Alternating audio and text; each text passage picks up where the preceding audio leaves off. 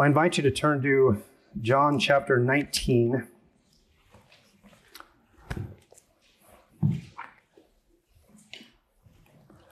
So John chapter 19, we're going to look at verses 28 to 30.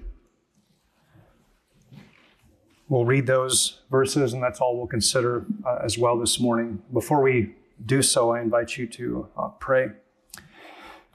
Our gracious God, we are very thankful that you raised up men by your Holy Spirit to record the life and ministry of our Lord Jesus Christ, and at the cross could slow down so that we can behold all the fulfillment of Scripture and all the deep meanings of even his words from the cross.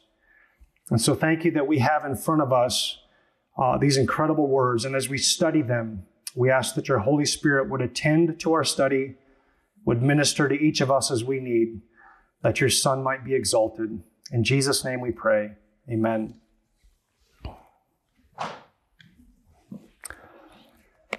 John 19 and verse 28. After this, I think the battery just died.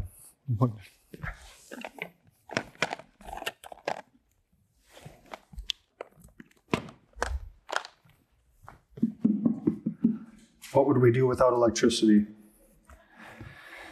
John 19 at verse 28.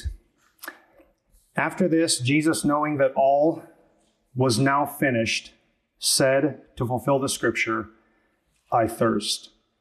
A jar full of sour wine stood there, so they put a sponge full of the sour wine on a hyssop branch and held it to his mouth. When Jesus had received the sour wine, he said, it is finished.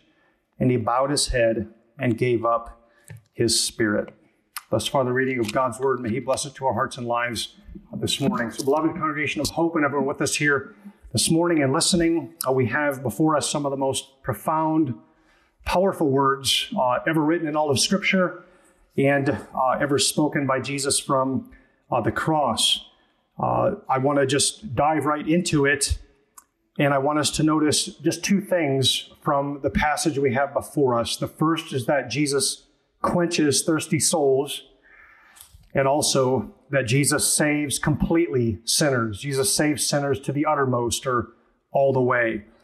And I want us to hone in. We're just going to look at two of his sayings from the cross, the third to the last and second to the last. I want us to hone in on verses 28 and 29 under this first point. After this, Jesus, knowing that all was now finished, said, to fulfill the Scripture, I thirst. A jar full of sour wine stood there, so they put a sponge full of the sour wine on a hyssop branch and held it to his mouth. So Jesus has been on the cross for, let's say, roughly 4 to 6 hours, depending on how you want to count the time and exactly what time he got on there. But it's been a while now, and there's a couple things which stand out from these three verses. That is that he's still concerned about fulfilling the Scripture, and he's just physically thirsty. Those two things stand out. Now, in the fulfillment of Scripture, he is likely referencing a passage from Psalm 69, verse 21. They gave me poison for food, and for my thirst, they gave me sour wine to drink. So along with the psalmist, he's talking about his thirst. He's thirsty. And so in order to provoke the soldiers to fulfill Psalm 69:21, so they'll actually give him sour wine to drink, he says, I thirst. That's in order that this scripture passage might be fulfilled. And so indeed he does it, and they put it on a hyssop branch. They held it up to his mouth so that he could suck it off the sponge-like material, and his lips would have been wetted, and he would have gotten a little bit to drink from that. Now, if you recall from Mark, chapter 15, verse 23, it looks like there might be an apparent contradiction, because there we're told they offered him wine mixed with myrrh, but he did not take it. Now, that's at the beginning of the crucifixion process, and that was sometimes what they gave out of mercy toward those who were being crucified. They gave them that to numb the pain. Hey, make their heart glad. Give them a little bit of wine to help dull the pain slightly. And Jesus refused it. He would not take it. He came to this world to suffer, and he was going to suffer full in the midst of it. So what the soldiers gave Jesus is sour wine. Now, this is wine that is either a drink the soldiers would drink to sustain them under the hot sun, kind of like we might drink Gatorade or water. Very watered down wine, not like ours with 15% alcohol, but very watered down and with a little bit of sourness in it, almost like a vinegary taste. It's possible that it was for them, or it's possible that the drink was there just to give to those who were being crucified. We don't necessarily know for sure. And they could wet their lips, and that actually, if they sucked down any of that liquid, it would prolong their agony because they'd live longer if they were drinking this, because crucifixion dried you out. So Jesus has severe physical thirst, which is normal for crucifixion, and fulfilling the prophecy is indeed part of what John's saying. He said, I thirst, in order to fulfill prophecy, but he's also just thirsty. He's not lying here. He's spoken the truth everywhere, including here. He indeed thirsts. But the physical thirst for Jesus would have been rather intense. Crucifixion has been described by some as like swallowing fire.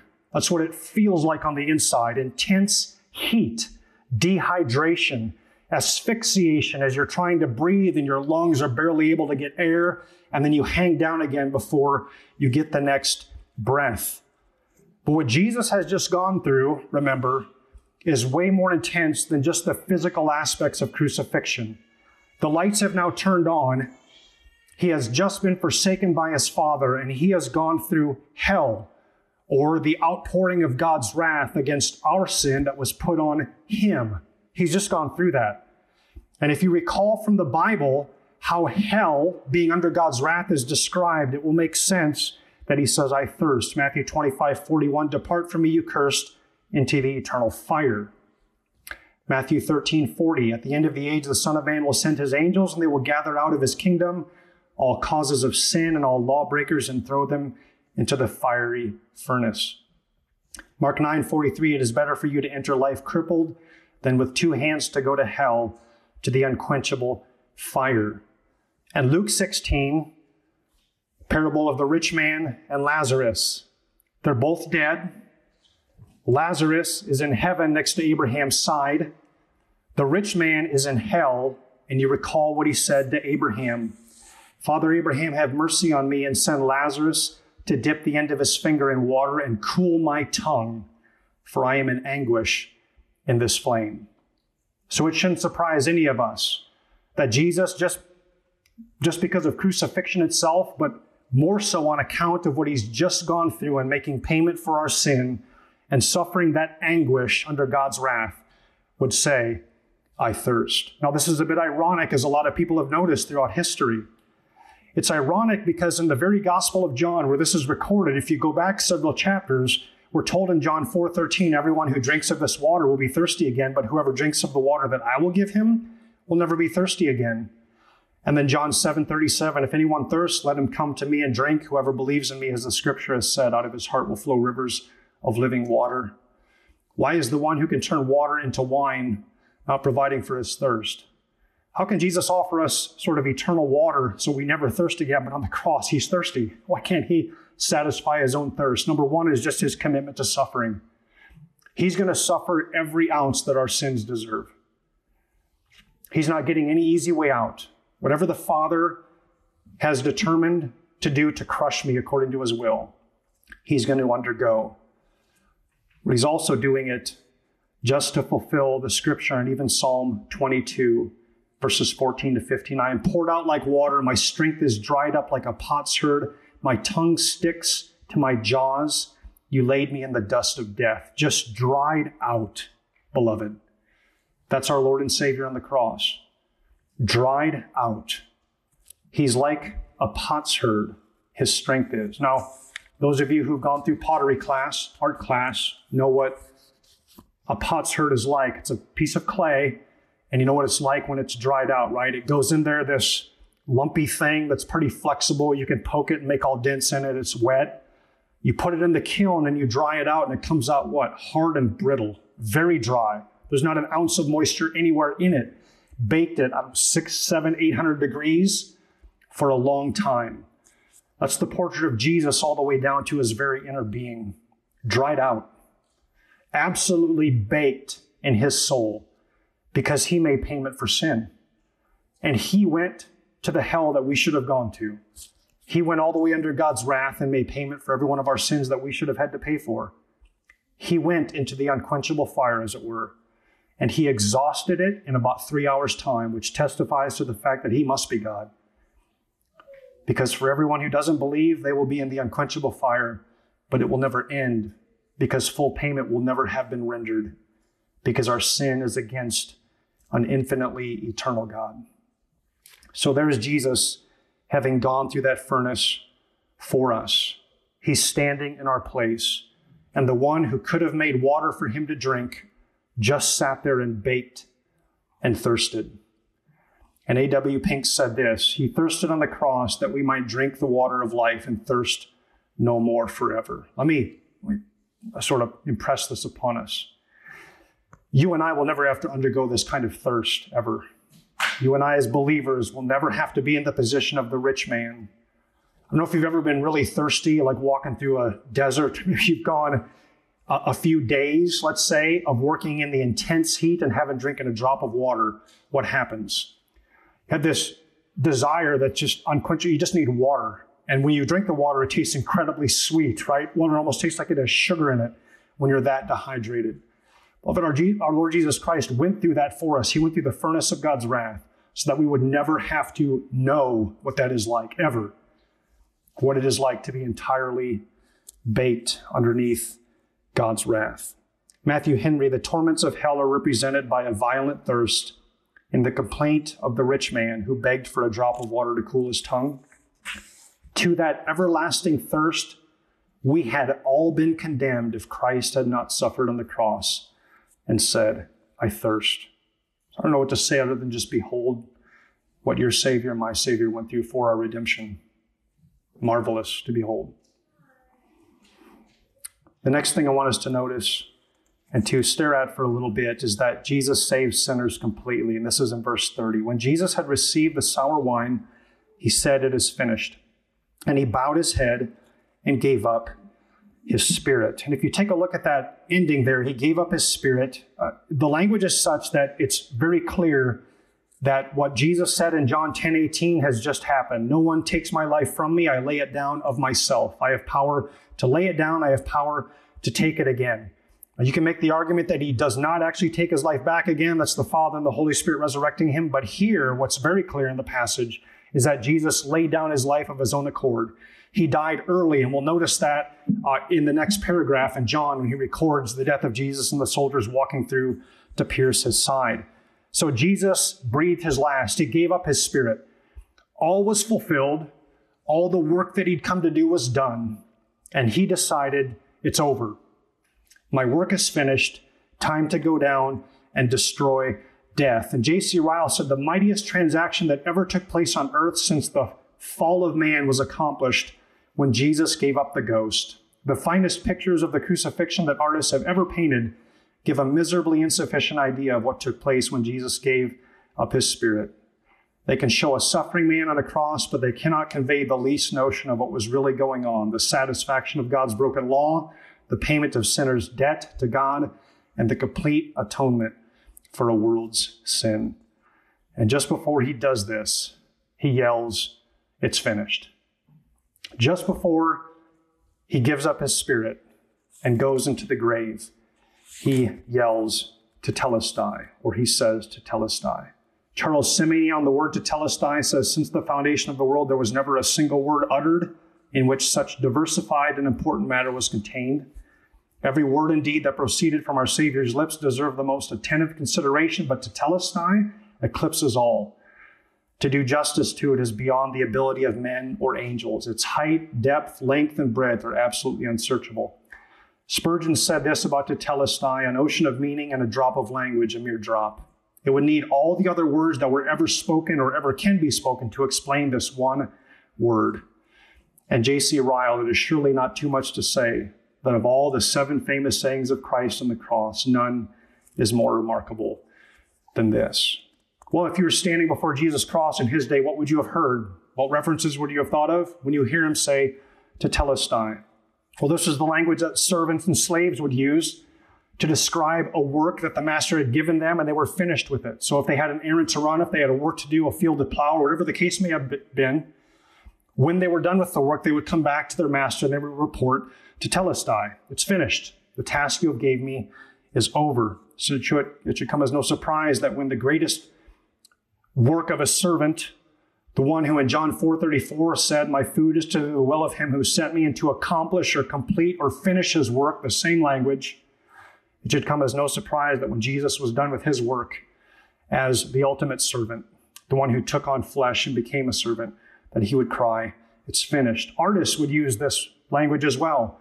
If they were working on a big work of art, a sculpture, a painting, whatever the case may be, when they got to the end of it and decided there was nothing more that needed to be done, they would say of their work to Telestai. And priests also would use the language when an animal passed inspection for sacrifice. It was not uncommon that a priest would use that language. Now, what does Jesus mean when he says this then? What's the point? I'm greatly helped by 19th century Anglican Bishop of Liverpool, J.C. Ryle, whom I've already mentioned here. He had quite a few things that are embedded in this meaning. And as he said, I'm going to say too, we've got a few more than he wrote down, but there's just a world of meaning in this word. It's hard to flush it all out. The first thing that is meant that we know for sure is that the work of our redemption is finished. The work is done. Jesus had paid the debt off. He satisfied the justice of God. He suffered the chastisement which brought us peace, everything which caused him to sweat drops of blood and declare that his soul is sorrowful unto death has been finished. Now, as I was thinking about this, my mind went back to a rather stressful time when I was at Iowa State. A previous ex-coach had hired me, which was his first mistake, to run new Cat 5 cable, which was the greatest thing in internet speed at the time. I think they're at Cat 6 or who knows what they're at now.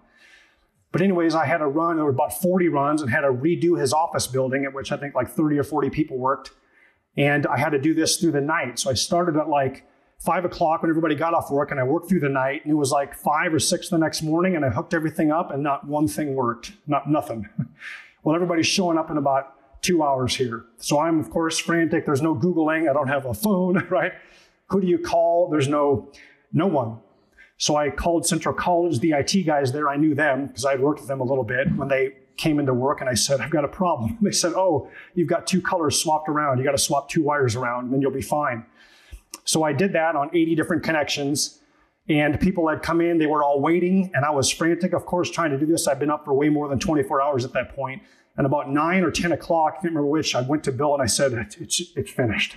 It's done. And I'm guessing we've all had tasks in our life, right?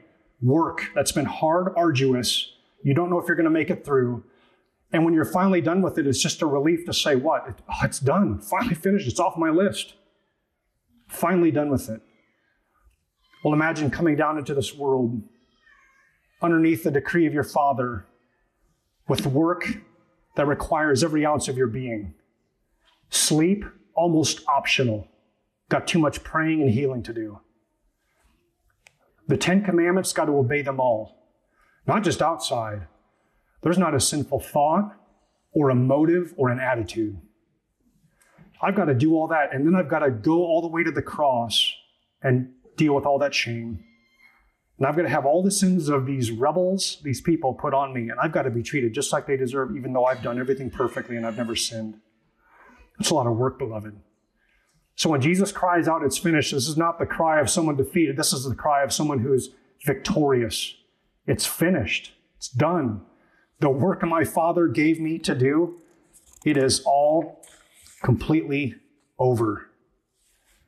The second thing we know about this is that God's eternal will, which required his Son be crushed, was now accomplished. So that's finished too. It was the will of the Lord to crush him, Isaiah 53. And Jesus says, it's finished. God's plan of redemption is finished. Jesus can see the finish line. The third thing we know is Jesus' work of obedience was finished. He kept the law. There was no sin in him. If Jesus had but one sin in him, he couldn't say it's finished. If he had not discharged his duty fully, he could not declare it's finished. But he fully obeyed the law, and he could declare at the end then, the whole law is kept. My work of obedience is finished completely. I've obeyed my Father perfectly. Something else we know is that Jesus finished fulfilling the prophecies of the Old Testament. All throughout his ministry, he filled prophecy after prophecy. Some have counted there's like 320 or 30. If you want to go into all the details, he finished all of them. He fulfilled every single prophecy about him in the Old Covenant regarding his first coming. It's finished. And then the sufferings of his earthly ministry are over. His work involved much suffering, not just work, but suffering work, painful work.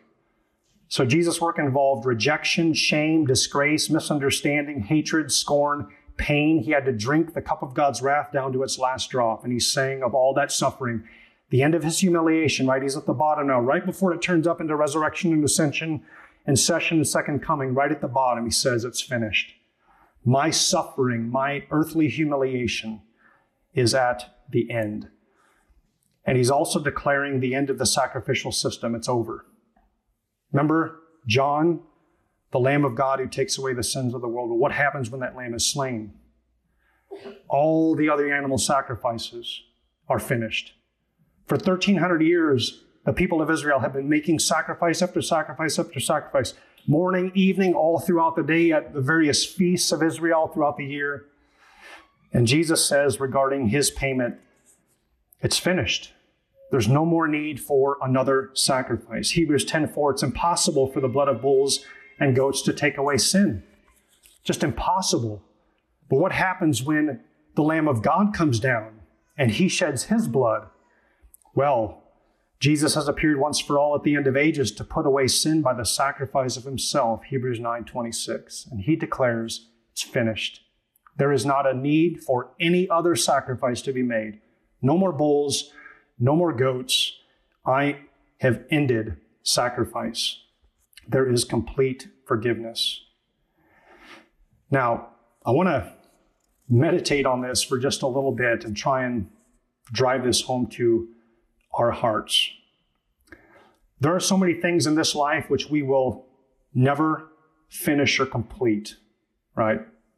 Houses and vehicles, never ending. If we're not working on something proactively, we're doing it passively because it broke. Stuff is always breaking. There's always things to do. Our work is never finished. Whatever calling you have throughout the week, is it ever done? You ever get to the complete bottom of your to-do list and say, oh, finally I'm finished? No, it doesn't happen. There's always more to do. How about taking care of ourselves and others? Wouldn't it be nice if we could sit down to a meal and afterwards say it's finished? I never have to eat again, right? That never happens. Or I had a great cup of water. It's finished. I never have to drink again.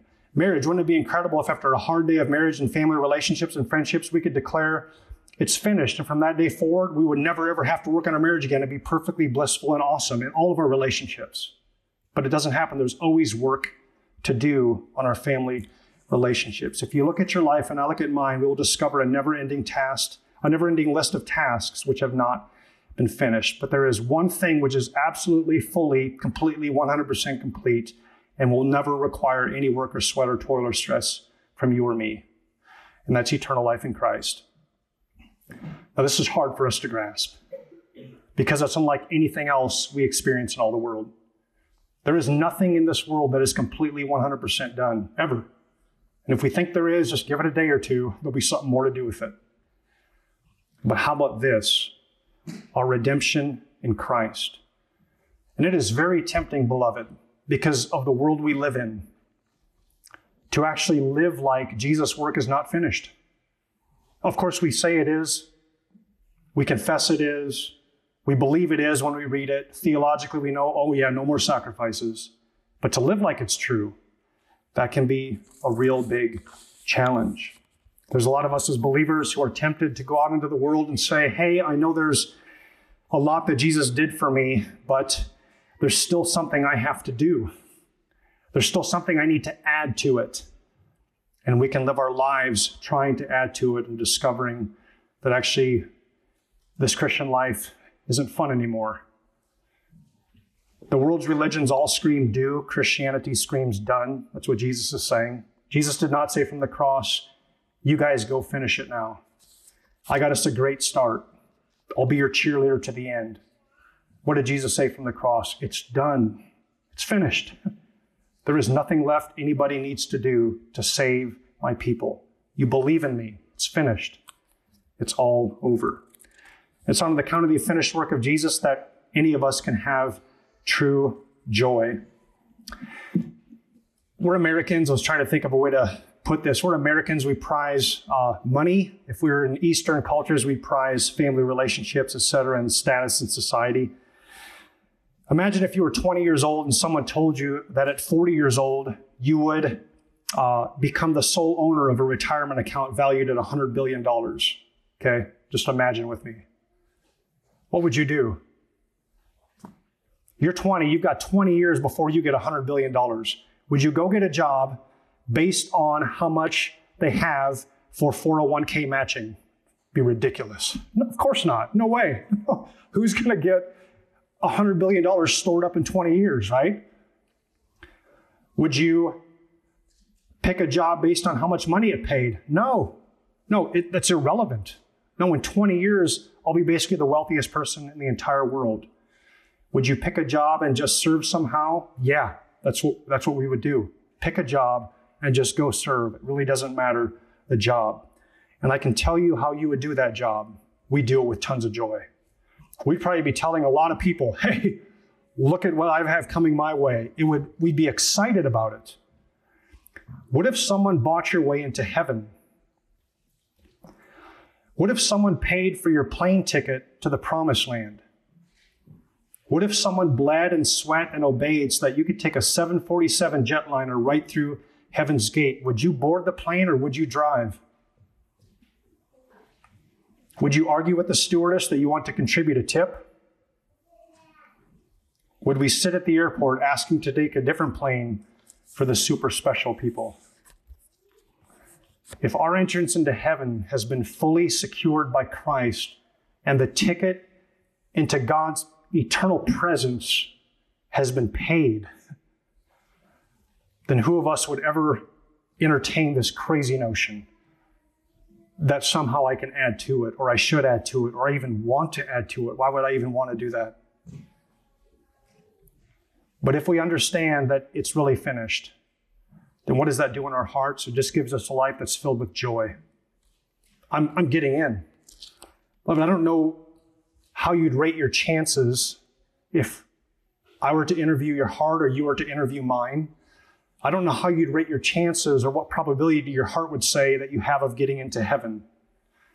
I know we'd all say 100% based on Jesus, but what would your heart say?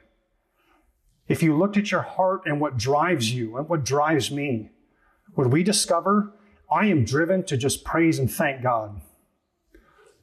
And it is an unbelievable privilege and a tremendous joy to do this. Even in the hard days, what joy to serve him, because he's so incredibly loving toward me and so gracious.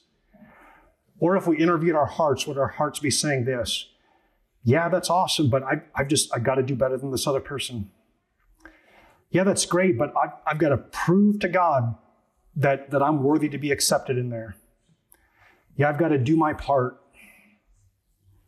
If that's where our hearts are, and mine operates there way too often, then what we need to hear is Jesus cry from the cross, it's finished. There's no more obedience that needs to be offered. You're going to be in heaven and receive eternal life. I think one of the greatest reasons why there are so many believers walking around the world today with absolutely no joy or very little of it is this: they're too proud to accept a finished gift. We are. You know what? Lord, if you would give me 99% and I contribute 1%, I'm good with that. But you're giving me a finished gift. You're finishing the whole thing. So there's nothing left for me to do. That just grates on my pride.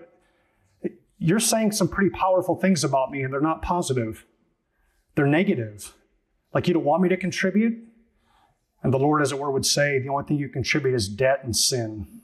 That's what we contribute.